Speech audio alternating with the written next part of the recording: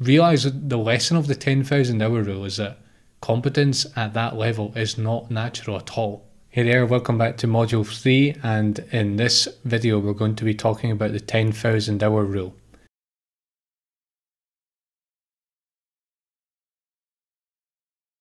I just want to start with a quote here from John Sloboda, Professor of Psychology at Keele University. He said, "There is absolutely no evidence of a fast track for high achievers." So this idea about high achievers somehow coming here with something that separates them from us in a way that we can't bridge that gap. There's absolutely no evidence of that, says John Sloboda. So we have to ask, well, what is the key to success if there is no fast track? And the 10,000 hour rule is a huge component of that, and it's something that you really ought to know about. 10,000 hours has repeatedly been found to be the number of hours required for high world-class level in any field or skill. And this is regardless of talent, whatever talent means. This applies to composers, chess players, writers, athletes, violinists, and more.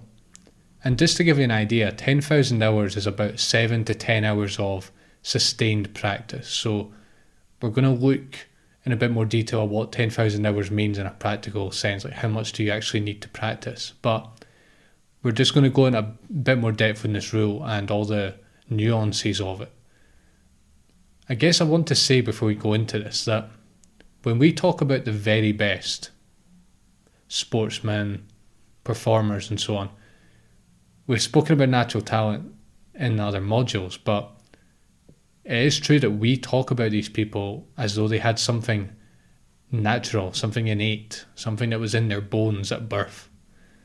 If you realise that the lesson of the 10,000 hour rule is that competence at that level is not natural at all. It requires long hours of hard work, and you'll realise just how long 10,000 hours is in a minute. Going through all those learning plateaus, persevering even when there seems to be no way forward. An amount of repetition that most people couldn't even imagine. Most people have never done in their lives in a purposeful way. And all of this is precisely because getting to that level is not natural. I'm not saying it's not human, but I'm saying that it's not something you just come with. You have to train yourself. A lot of these skills that we are learning, they're not natural, and they actually feel really unnatural when you first get into them. Let's talk about the Anders Ericsson study. So if you don't know about the Anders Ericsson study, this is basically the experiment or the study that set off or created the 10,000 hour rule, and it led to much more research. So what Anders Ericsson did was he performed a study on violinists at Berlin Music Academy, and this was the broadest investigation at the time into skill development. What he did was he divided the violinists into 3 groups. So first, and this was based on competency and skill. So the first group were the very top students, and these students were going to become international soloists. The next group were the excellent students, not the very top, but they were still excellent students who were going to end up in the world's greatest orchestras. So they weren't going to be soloists, but still going to reach a pretty good level in the music world. And the final group, the third group, were just teenage students who were aiming to become music teachers. Now, why the discrepancy in talent? That's what they wanted to find out. Why is there this difference? Why are some going to become soloists, some are going to become just violinists in orchestras, and some are going to be music teachers?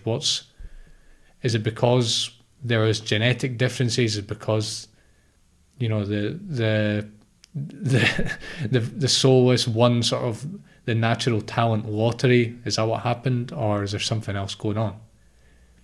Ericsson studied the life histories of these people, and he actually saw that they were incredibly similar. They all started to play violin and receive formal instruction at the age of 8 years old. The only major difference between them, he found, was the amount of time devoted to serious practice. Serious practice, not just practice, serious practice, and we'll talk about this in a minute.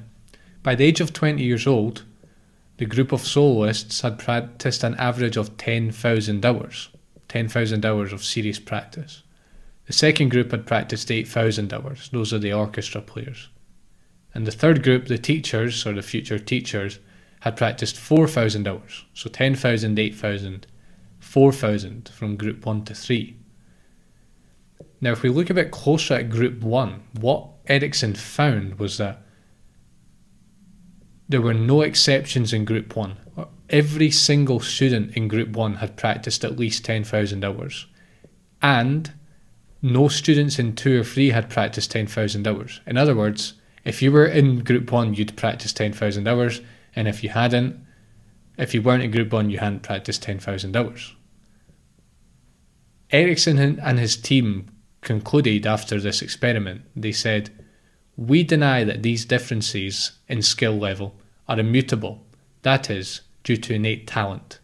Instead, we argue that the differences between expert performers and normal adults reflect a lifelong persistence of deliberate effort to improve performance." End quote. So we asked, what is the key to success if it's not a fast track, a natural fast track, and it's lifelong persistence of deliberate effort? In other words, deliberate practice or serious practice.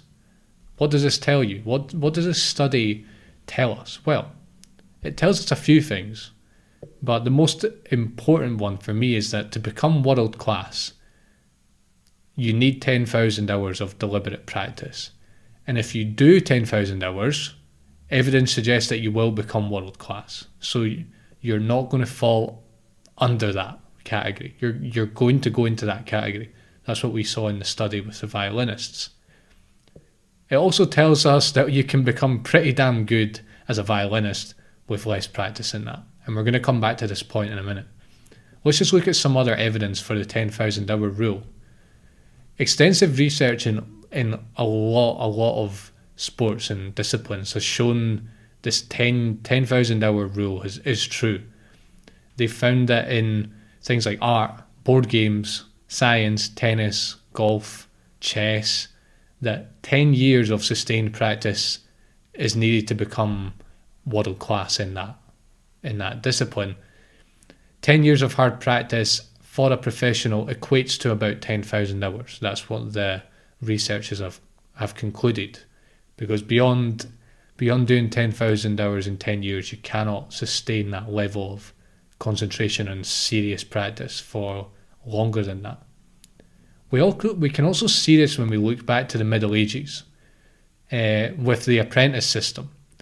Apprentices would sign 7-year contracts, and after those 7 years, they'd be considered masters of their trade, and they would be able to go independent and start their own workshop or start selling their goods to people. And if you do some calculations, you'll find that if you, say, do 6 hours of concentrated apprenticeship every single day for 7 years, or every single work day for 7 years, it comes out about 10,000 hours. Just a little corollary to this.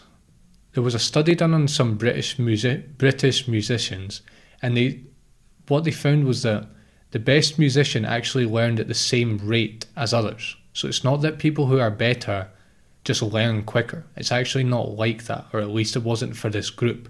It was just that they had simply practiced for longer. So the rate was the same, but they practiced for longer, therefore they learned more. Let's hear from the master golf player Jack Nicklaus. Quote, "Nobody, but nobody, has ever become really proficient at golf without practice, without doing a lot of thinking and then hitting a lot of shots. It isn't so much a lack of talent. It's a lack of being able to repeat good shots consistently that frustrates most players. And the only answer to that is practice." End quote. So there's Jack Nicklaus, who's a connoisseur of practice and a big believer in the 10,000 hour rule. So this 10,000 hour thing, let's talk about it. I can see that people actually get a little bit obsessed with this number. Like, I remember I was doing a meditation training, like a course, and the instructors introduced themselves by telling us a little bit about themselves, including all the hours they'd done on the cushion. And it was almost like a badge of honor, like it was like a ranking. And that's fair enough. But there's caveats to this. You can get pretty damn good not doing 10,000 hours. In fact, if you do 2,000 hours of practice in something, you're going to be better than the majority of the population. If you do 4,000, you can teach it to other people and get paid good money to do it. So it really depends on your goals. Like, if you want to be world class, yes, 10,000 hours of deliberate practice. But unless 10,000 hours is a long time, unless you're willing to dedicate a lot of time in 10 years to achieve 10,000 hours, you're probably not going to get there for 20 or 30 years. That's just the reality of it, because that is a lot of time, 10,000 hours. If you want, say, 2,000 hours, you can do 1 hour per day, 5 days a week for 8 years.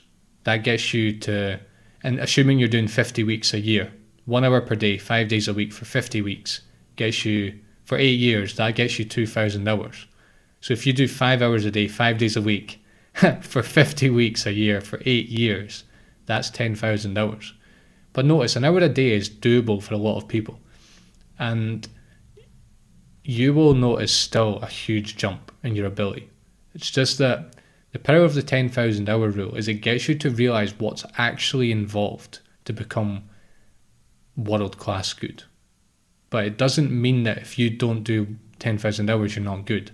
I get caught up in this. Like, if I've been studying something for 500 hours, I kind of think to myself, I'm only 5% of the way there.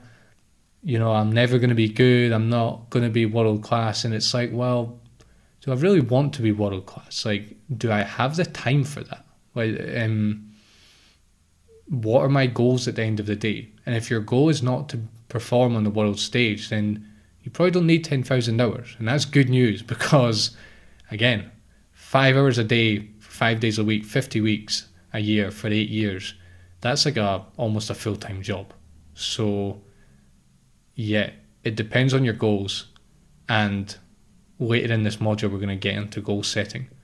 I also want to say that it's not 10,000 hours of autopilot practice. Autopilot practice means when you're not, you think you're practicing, but you're actually not. You're just doing what you've always done and you already know what to do. That's not deliberate practice. We're going to talk about deliberate practice in this module. But